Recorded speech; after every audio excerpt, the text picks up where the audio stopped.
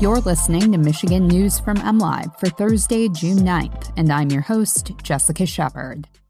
Assault victims are seeking over $1 billion from the FBI for failing to stop Larry Nassar. Personal finance would be a required class under a bill headed to Governor Gretchen Whitmer's desk, and abortion rights protesters disrupt Michigan House proceedings.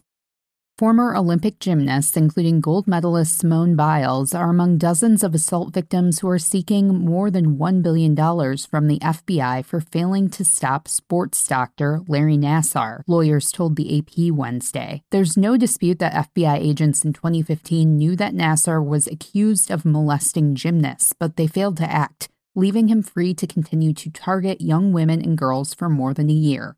Under federal law, a government agency has 6 months to respond to the tort claims filed Wednesday. Lawsuits could follow depending on the FBI's response. The Justice Department said in May that it would not pursue criminal charges against former FBI agents who failed to quickly open an investigation.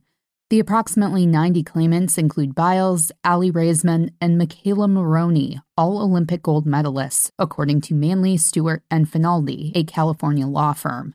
If the FBI had simply done its job, Nassar would have been stopped before he ever had the chance to abuse hundreds of girls, including me, said former University of Michigan gymnast Samantha Roy.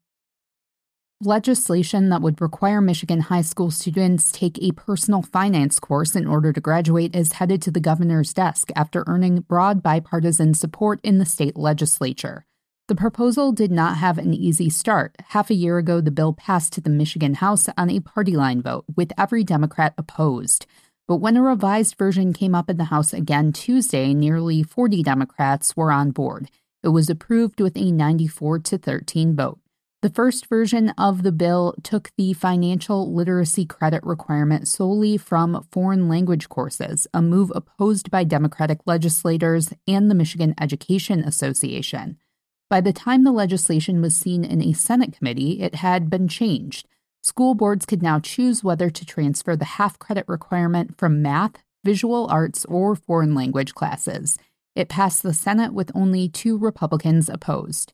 Governor Gretchen Whitmer's spokesperson said the legislation was being reviewed.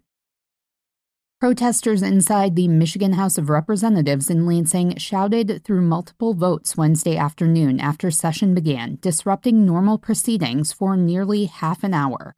Abortion rights demonstrators lined the State House gallery, chanting above lawmakers as House leaders did their best to move through regular business and vote on bills.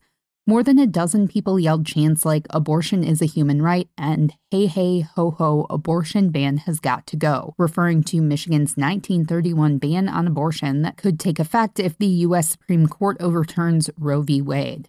As demonstrators yelled from the gallery, Speaker pro tempore Pamela Hornberger attempted to direct proceedings as usual. Bills were read and votes were taken with only some acknowledgement of the ruckus from above. Protesters identified themselves as the Michigan Coalition for Reproductive Liberation. A Wednesday afternoon Facebook event by the organization says it planned to enter the Capitol to voice our demand that the legislature repeal the 1931 Michigan abortion ban. In the early minutes of the protest, Hornberger told sergeants at arms to escort demonstrators out of the gallery, but the protesters stayed put and chanted for about 20 more minutes. One protester was put in handcuffs by a sergeant and arrested. You can always find the latest Michigan news by visiting mlive.com, and make sure to check us out on Facebook, Twitter, and Instagram. We'll be back here tomorrow with more Michigan news from MLive. Thanks for listening, and have a great day.